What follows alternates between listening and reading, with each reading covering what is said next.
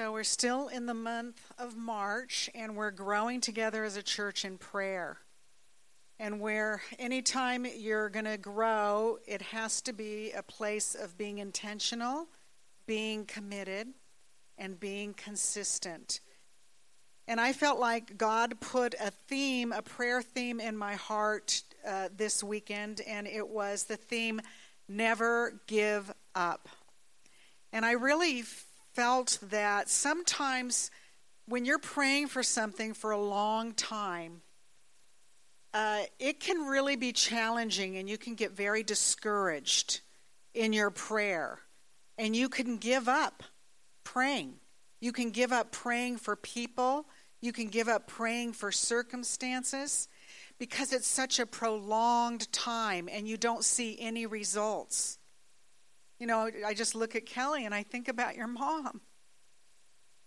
You know, it's like we pray. Norm, Paul. We're praying for situations. And with the eye, we don't see any results. And we want to give up. I felt like God wanted to give us a word today and say, never give up. You know, the thief comes to kill, and he comes to steal, and he comes to destroy our faith and our ability to believe him, that he's a God that hears, and he's a God that listens, and that he's a God that answers. And we pray for people, and we pray year and year and year. And sometimes not only don't we see things changing, we see them getting worse. And it's an attack, and it feels like it's a discouragement to our faith in God. Because God, if you're real, and I keep praying, why isn't there a change? And I just feel like God is saying, never give up on prayer. I think sometimes we stop praying because we are so discouraged and disillusioned that God is not moving. But God is moving. I don't know how or when or in what ways, and maybe we don't see it, but we have to believe that God is moving. You know, there's a scripture in Luke, it says we ought to always pray and never lose heart, or never to give up. And it talks about that there was a certain widow that went before an unjust judge. And she just pounded him that he would give justice for her against her enemy. And this was an unjust judge. And what he said is, though I don't fear God, I don't even fear God, and I don't have any regard for man at all. But because this widow continues to come to me and beat at my door of my establishment and asking for this request, I'm going to actually grant it to her. And God comes back and says, shall I not avenge those who are my own elect, who cry out to me day and night? And what happens is, I think we start and we cry out to God. And when you don't see a result, it comes down to where we're basically almost trying to whisper out a prayer of thinking, God, do you even hear?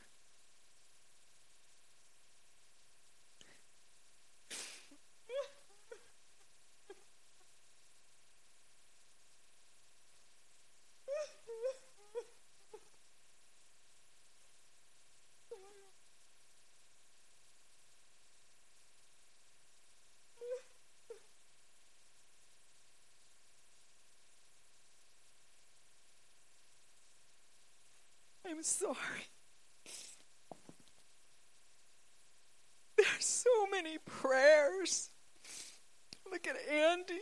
Look at the Funderburgs. I don't know. I can look around this place. There's so many people that we're praying for. we're believing for. We're hoping that God would move and do something. And we haven't seen it yet. We haven't seen it yet. We haven't seen it yet. But we're going to see something change. Brian, we're going to see something change. And all we can say is we haven't seen it yet. But we're going to see something change. There's going to be a change. There's going to be a change. I know it. I feel it. I don't know when. I don't know how. My glasses are even fogging up over this. But I know and I believe there's going to be a change. This is a year there's going to be a change. And so please, church, contend. Believe that God in our midst and that he's longing and wanting to move. I don't understand the blocks. I don't understand the resistance. I don't understand the timetable in all this. But I have to believe that I believe that God is still moving. God is still going to bring change in our lives. Did you know that Sir Winston Churchill flunked 8th grade 3 times? And ironically, he was asked to give the commencement at Oxford University. As Churchill approached the podium, the crowd arose and applauded. And with dignity and confidence, he stood before them and he shouted out, "Never give up."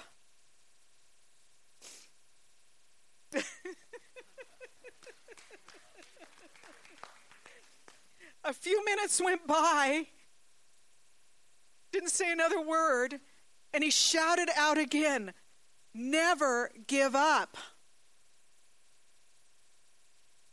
And then quietly, he went and sat back in his chair. And I feel the word of the day is, the word of the Lord is, the word of the hour is, never give up. Never give up. I don't know how it's going to happen, but it's going to happen.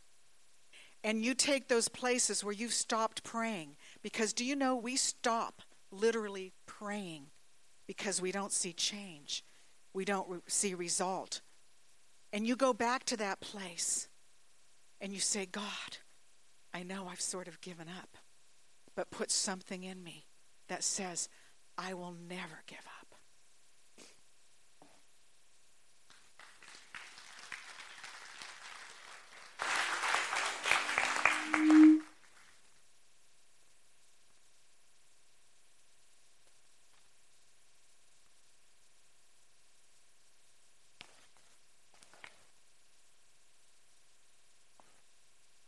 You're Israel. What does your name mean? You contend with God and you overcome. Maybe we should take a couple minutes. Why don't you just get in groups of people around you, 2 or 3, and why don't you pray? And especially if there's been something that you've been neglecting and praying for, and you've kind of given up, why don't you just pray? Just take a couple minutes.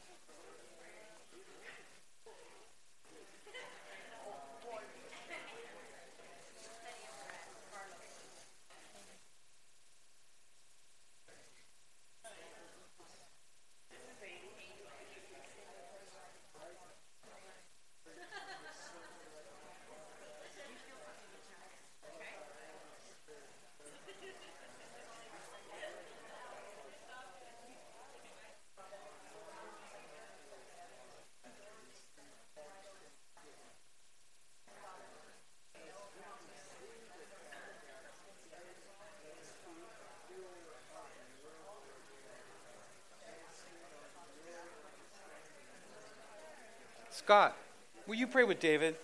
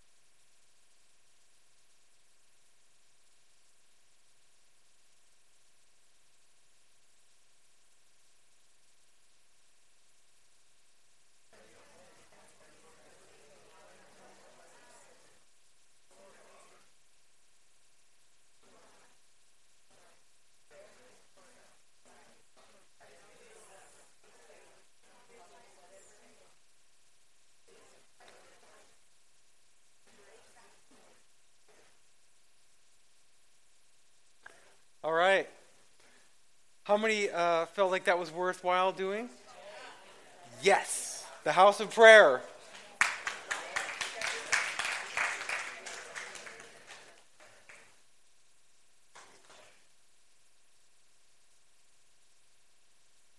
Well, we've just completed going through overcoming emotions that destroy this last video, but I have to say this material has been so incredibly deep in exposing anger, bitterness, rage, wrath, all the things that we have to deal with. And I just love how in a men's Bible study, after almost over 4 years, that we are right in the middle of the scriptures he's been talking about.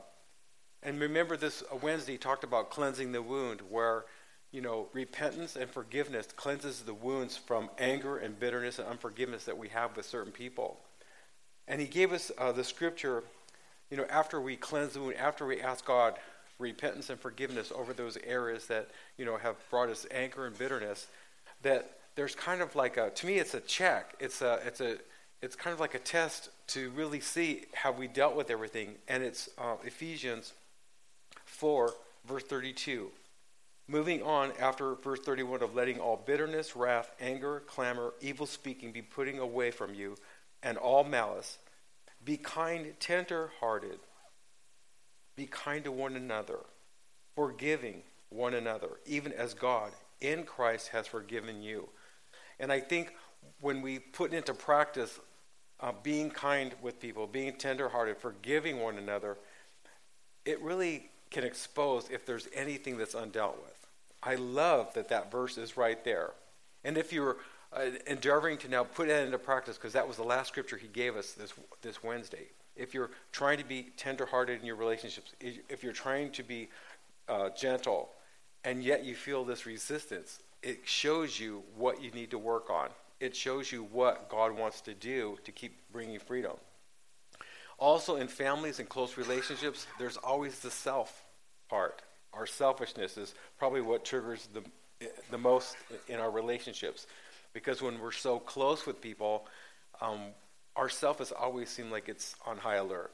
When you're serving someone, where you're being kind to someone, and you're aware of, they're not being kind to me. We get this thing where we understand what's going on. These are the areas we keep working on, we keep practicing, and it really goes along with our message about working on ourselves.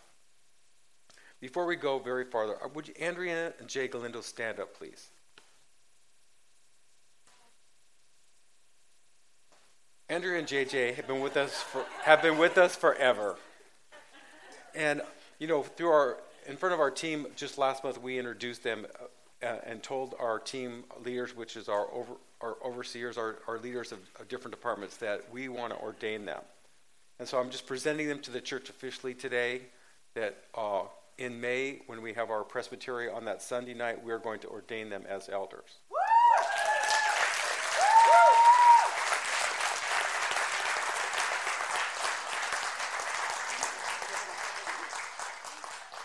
And if you have any complaints, anything you want to say, you have a very short window to come to us and let us know. It's a scary thing. I know when we were going to be ordained, our pastor did that to us too. And if anyone has any accusations or anything, come to us. And Dory and I were lucky. No one came and complained about us. But it's kind of a scary thing. But I just really appreciate Andrea and Jay. You don't understand the process it is to keep embracing the call of God and what you go through, the character developments, the tests, the trials, the pressure you're under to keep saying yes to God. And I really value them. And I would encourage you as part of this church, as members of this church, that you would pray for them and encourage them, because for them to function in all the gifts and things that are going to keep unfolding in their life, they need a lot of prayer. If you see Paul, what he kept saying, pray for me. He kept telling his congregations, pray for me, because there's a lot of resistance that comes against spiritual leaders. I had an exhortation about prayer today too, and it was Colossians 4:2. I first want to read it from the Expanded Bible. I'm starting to find little scriptures in the Expanded Bible because it reminds me of the Amplified Bible. Continue praying. Be devoted to prayer, keeping alert, and always thanking God. Now in the Amplified, it says, be earnest and unwearied and steadfast in your prayer life, being both alert and intent in your praying with thanksgiving. And so we think about being earnest in prayer. You're really serious about your praying. It's really important to you. You're communicating to God things that you need, things that you want, and troubles that you're going through that you want help with. And so being serious about it is showing your full intent, your full will, and your full dedication. Being unwearied means you don't get tired of praying, or you're not tiring of it. And because we're human and because our soul and its emotions go through ups and downs, that's where we stop praying, or that's where we get discouraged. But he's encouraging us, Paul's encouraging us to don't be weary in praying. Don't get tired of praying. And the word steadfast means firmly loyal or consistent. You're firm in your purpose of prayer. The word alert means watchful, quick to perceive and act, awake, ready to pray. Now again, it's our feeling, it's our soul life, it's our emotions, it's our thoughts, it's what we're going through that makes us feel estranged from God. It makes us feel like our prayers are not worth it. It makes us, when we're tired, when we're overwhelmed by circumstances, situations, sometimes we're just so overwhelmed emotionally, we don't want to pray. But remember also that if you've asked Jesus Christ to come into your life, you're born again. Your spirit has the Holy Spirit residing in it. And the Bible says that the Holy Spirit is groaning through you and praying things that you need to pray for, but you don't even know what to pray. So you have an ally in your prayer, that there's someone backing up my prayers, and there's someone even praying when I'm at my weakest place. And then always remember to be thankful in your prayers. Always say, God, hey, thank you. Thank you that you're hearing my prayers. Thank you that even when I don't feel like it, I can pray through. I didn't feel that much like praying this week, but it's my job. I have to pray. But I really especially loved Wednesday, because we've been so many things have been going on and everything. I just felt really kind of down. But I just came out of our 1 hour prayer at noon on Wednesdays. I just felt so energized. It didn't happen all the way, but about an hour later, I just felt so tanked up. I felt so excited. I felt so joyful. And I realized it was because I spent that time. I deliberately was praying, thanking God, seeking the Lord, quieting my own soul, quieting my own emotions, putting aside the frustrations, the things I don't see changing, the things that I want to happen. Many of you that I'm praying about over situations that I'm wanting to see happen, and I'm believing God with you for. But it's interesting how when we sow the seeds of prayer, we reap the benefits of feeling excited. We feel energized. We feel like we get up on top of whatever situations are trying to put us down. So, this is the second week on this message, work on yourself. Anybody been working extra hard on yourself this week? I hope you have been. You know, we spend time on beauty treatments, maybe not us guys, you know. Maybe you could think of how much you spend on, hair products or whatever. Talk to Deanna. I'm sure she would tell you how to get some good deals.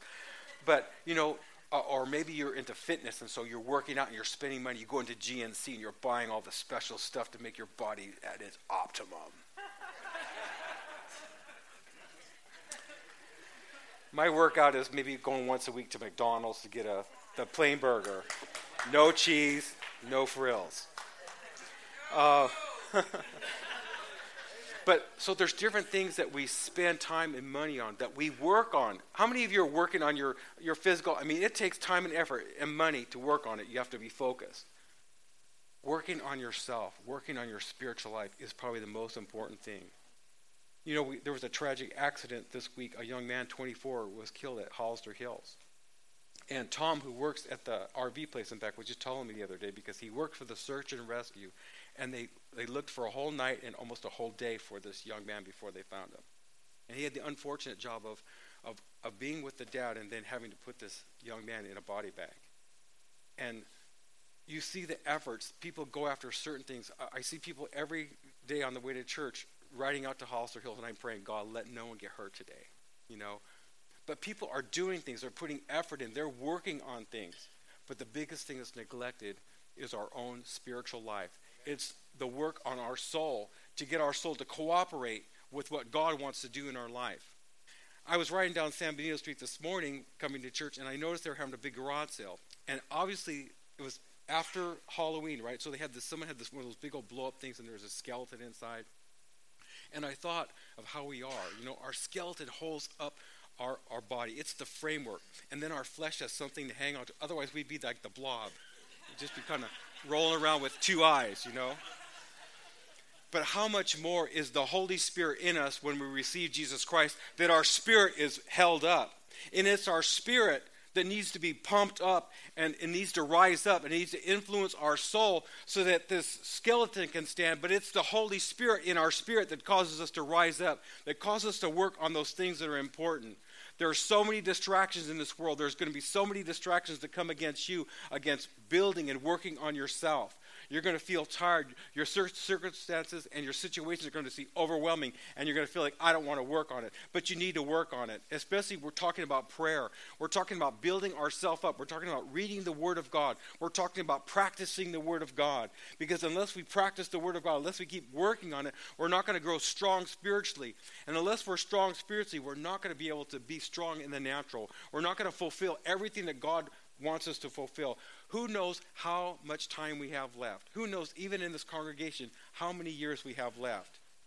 Are we going to put God first? Are we going to make sure that we're working on those things so that we're tracking with God and we're not killed or taken out of this life prematurely because we're not walking in the obedience of God? We're not walking in the sensitivity of the Holy Spirit and hearing when He's saying go this way or don't go that way. Who knows what He might be trying to say to us to stop us from taking ourselves out or getting taken out.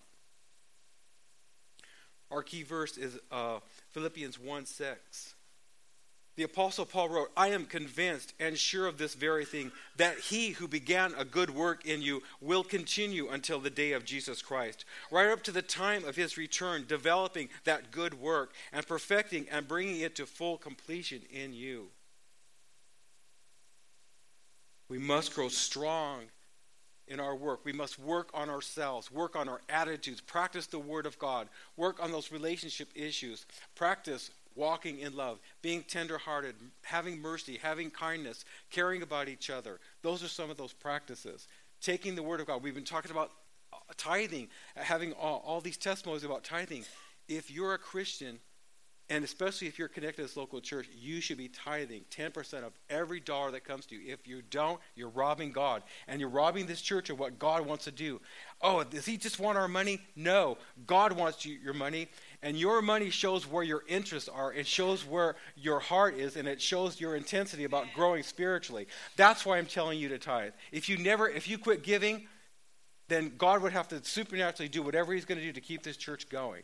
But I want you to prosper. I want you to do what God wants. I want you to come into the full blessing of God. I want you to be so strong that you are such an irritant to Satan, that every person that you're around, you are full of the Word of God, and you're full of the gospel, and you're full of boldness that you'll dare to pray for someone who you wouldn't thought of praying for.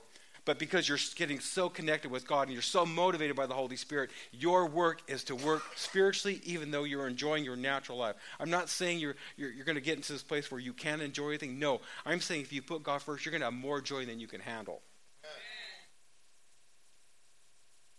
In John 3, Jesus said, you must be born again. We must be born again. And if you're here today and you've been around Jesus, you've been around church, but you've never signed on a dotted line. You never said, no, Jesus, I'm a sinner. Without you, I am a sinner. But you've never said, I believe, Jesus, that you died on the cross for my sins. I want you to come into my heart. I want you to take over my life. I want you to be Lord of my life. If you haven't done that, you haven't signed on the dotted line. You can feel God's presence. You can go to church, but unless you said, be Lord, you haven't really had that born-again experience. And once you surrender to God, everything begins to change. Amen. He who began a good work in you will continue. It will continue. I'm not saying there aren't times we get a little passive, we roll over on our side, we're tired, but there should be a place where after a little bit of laying on your side, you get up and you start working on yourself again. You start applying the principles of God's word. You start repenting and saying, God, I'm sorry. I haven't been doing what you want me to do. And you start motivating yourself.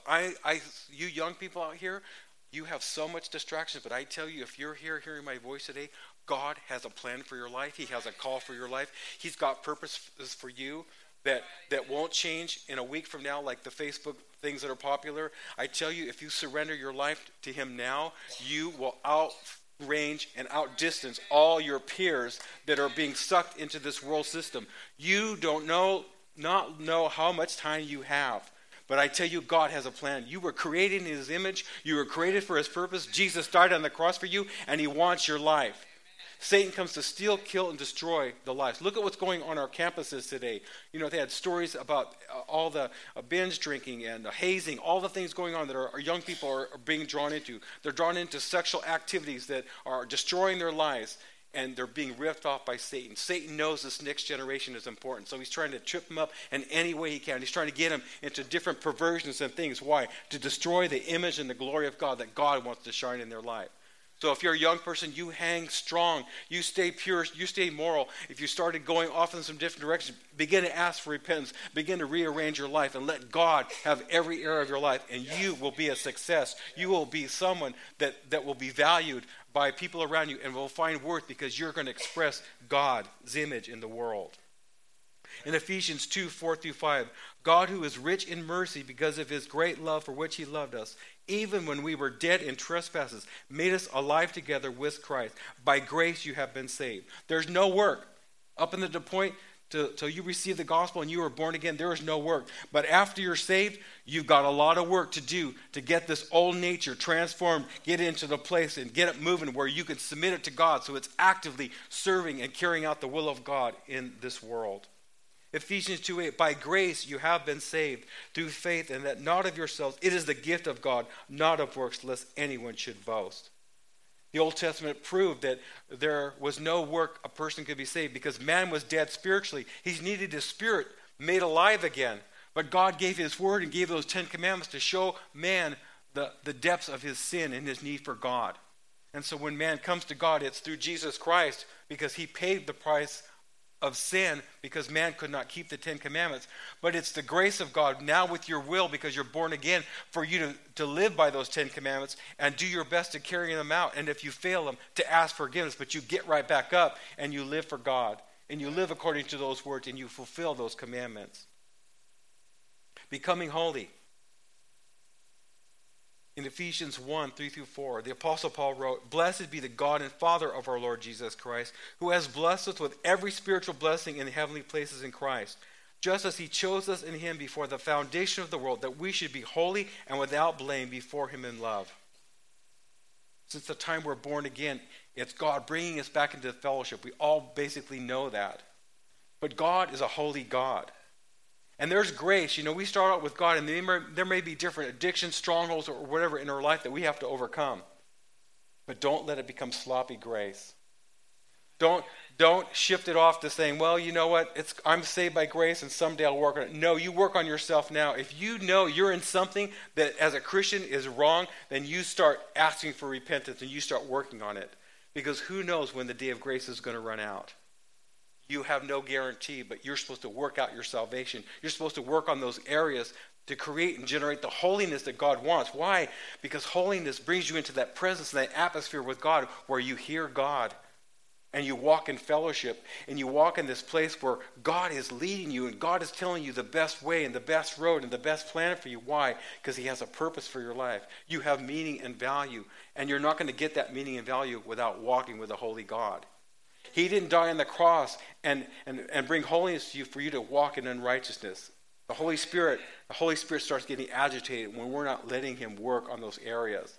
And I'm not saying that if you're in something that he hates you, but start saying, okay, you're in me and I'm doing this.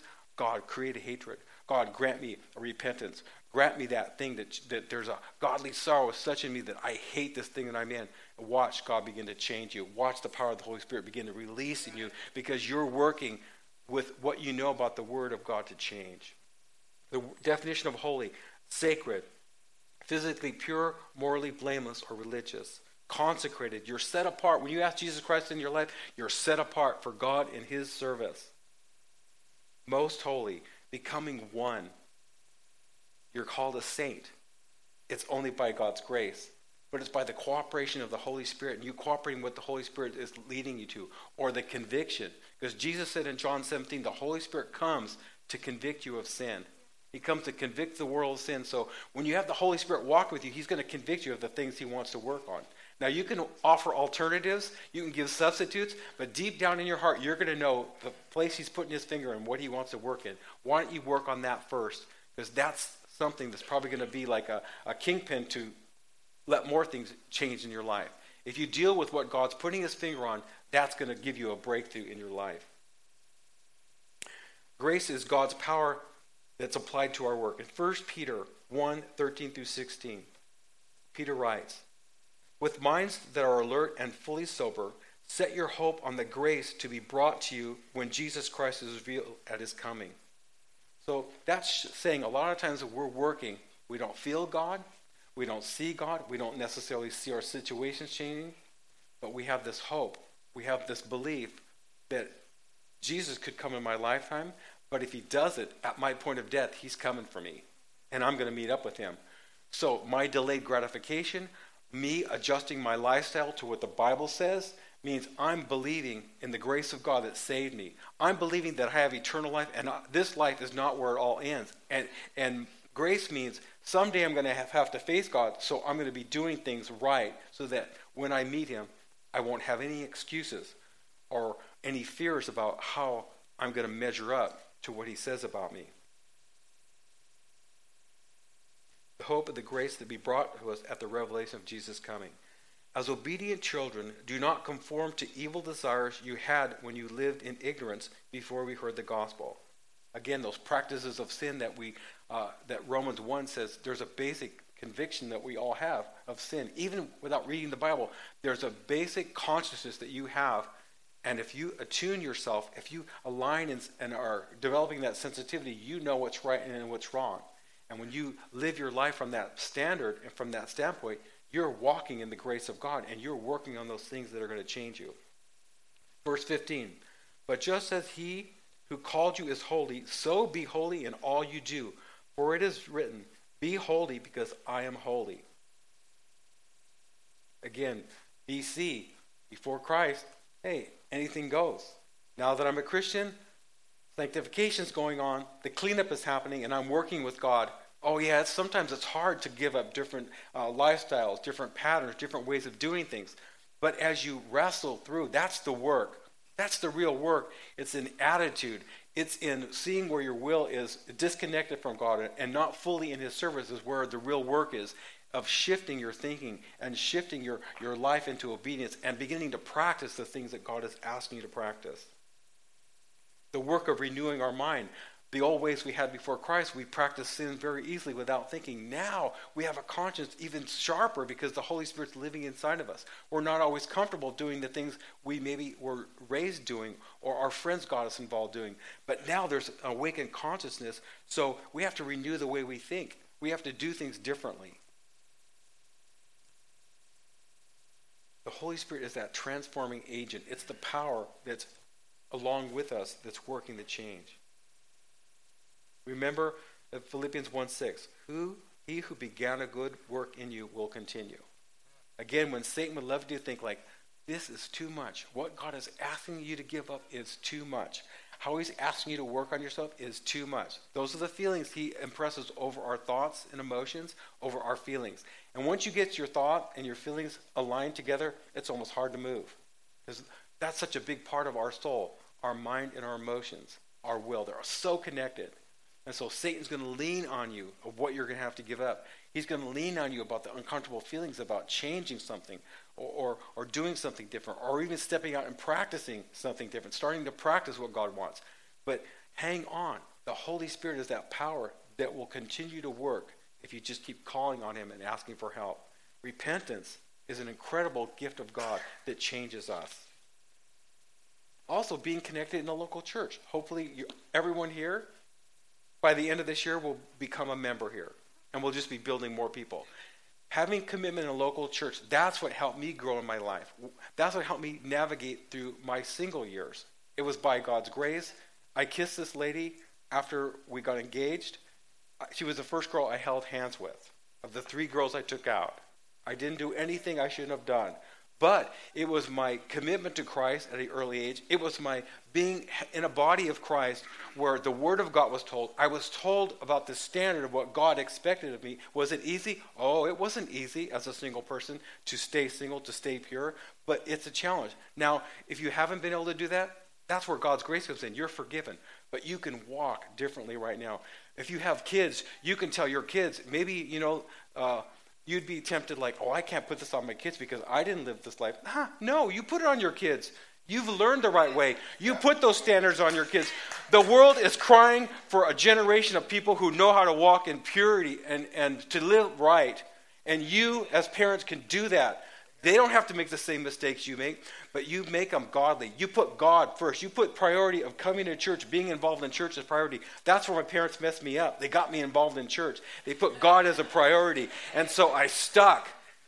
But most of my life is, until 47, most of my life was like you. I went to church, I prayed, I tithed, I worked on different projects, I got involved in different ministries, I helped, I served, and then I found myself as a place where, like the Galindos, I went into eldership and more responsibility. I kept saying yes to God. I kept working on things. And I have to tell you honestly, it's scary to say yes to God because it gets harder. It gets harder. But the grace level is right there. Well, however hard it is, the grace level for you to keep doing the work that God wants you to do is right there. And that's what God wants for you. He wants more.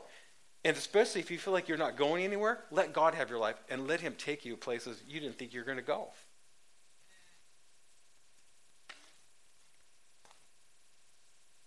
I think of the sports teams, what they do to win a game. Their dedication and commitment. They do a lot of work. We see the end of the Super Bowl. We see all the dumping of the Gatorade. And, we see all the champagne and all the mess and everything. But the work they go through to win that game. And it's just a trivial thing. And they're already getting ready for next year's game. And people have to compete again for a whole season and kill each other to maybe get that trophy. We have eternal life. Our work, everything we do in Christ is going to benefit us. Every seed we sow in the kingdom of God is going to bring fruit for us. It's going to be fruit for other people that we're around as we encourage them in their faith. We're encouraging them to know God. We're encouraging them to change their life. If you listen to the news, more and more people are getting shot. More and more police are having to pull their guns and shoot people every day now. If you listen to the news, we are in a dark society. Mass murders, mass killings, mass explosions. Things are happening. We don't have a guarantee. Our biggest safety is to grow so strong spiritually. It's to so work with God. No matter what happens, we are going to be ready. No matter what happens in the moment, we're walking with God and he's walking with us. And if our life gets taken out, it's okay. We're going to go into eternity a little quicker. But we've got to make God a priority. It's time for our families, for our children, everyone to make God as a priority. That's how we're going to change our society. That's how we're going to combat darkness in this world, evil in this world, immorality in this world, compromise in this world. Philippians 2:12. Work on yourself. My dear ones, as you have always obeyed my suggestions, and so now, not only with enthusiasm you would show in my presence, but much more because I am absent. Work out, cultivate, carry out to the goal, and fully complete your own salvation with reverence and awe and trembling and self-distrust, with serious caution, tenderness of conscience, watchfulness against temptation, timidly shrinking from whatever might offend God and discredit the name of Christ. That's a lot of stuff. That's Philippians 2:12 from the Amplified. It can't get much clearer than that. It's an incredible work. Think of it. The most important thing you have, what control you do have is with God. You have all the control you'll ever really need. And there's so many things that we're powerless over and powerless about. Having control when God says, I'm working in you and you can work on yourself, that is incredible. Again, the confirmation that we don't work alone. Philippians 2:13. Your work, you work, not in your own strength, for it is God who is all the while effectually at work in you, energizing and creating in you the power and desire, both to will and to work for his good pleasure and satisfaction. The power and desire comes, again, like I said, I didn't feel like praying this week. I had to spend time praying, calling on God, praising the Lord. When you praise the Lord, that's probably the highest prayer you can do. You feel like, I don't know what to ask him. I don't know what to say. Thank you, Jesus. Thank you, Jesus, that you're hearing my prayers. Thank you, Jesus, that even as I pray to you, even as I pray prayers and worship to you, Lord, you're energizing my spirit. You are filling my spirit with the Holy Spirit. You're causing me to rise up against the negative feelings, against oppression, against discouragement, against me even working myself. Lord, I thank you that you're going to lead me even how to pray sometimes. Lord, you know the situation I'm facing. God, I'm asking you for your wisdom and how to deal with it. Lord, I know that you're working in these unique things that I don't like, that you're working to change me, and you're creating a work ethic. You're creating this interaction between me and you in prayer to see you move in my life. Because when I pray and I see answers, it encourages me to keep praying. When I see victories, it encourages me that God is over my situation. He's over the things that I face. When you start talking to yourself like that, like Shelley said, you start talking out loud. You start praying out loud. Things begin to change. You begin to look at circumstances different. What happens?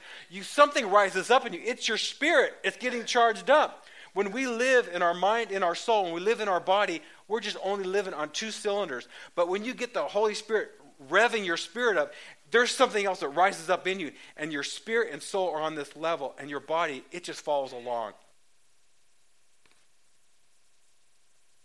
Paul's prayer for all believers, Philippians 1, 9 through 11. And this I pray, that your love may abound yet more and more, and extend to its fullest development in knowledge and in all keen insight, that your love may display itself in greater depth of acquaintance and more comprehensive discernment. See how that prayer does? It's doing that generating I'm talking about.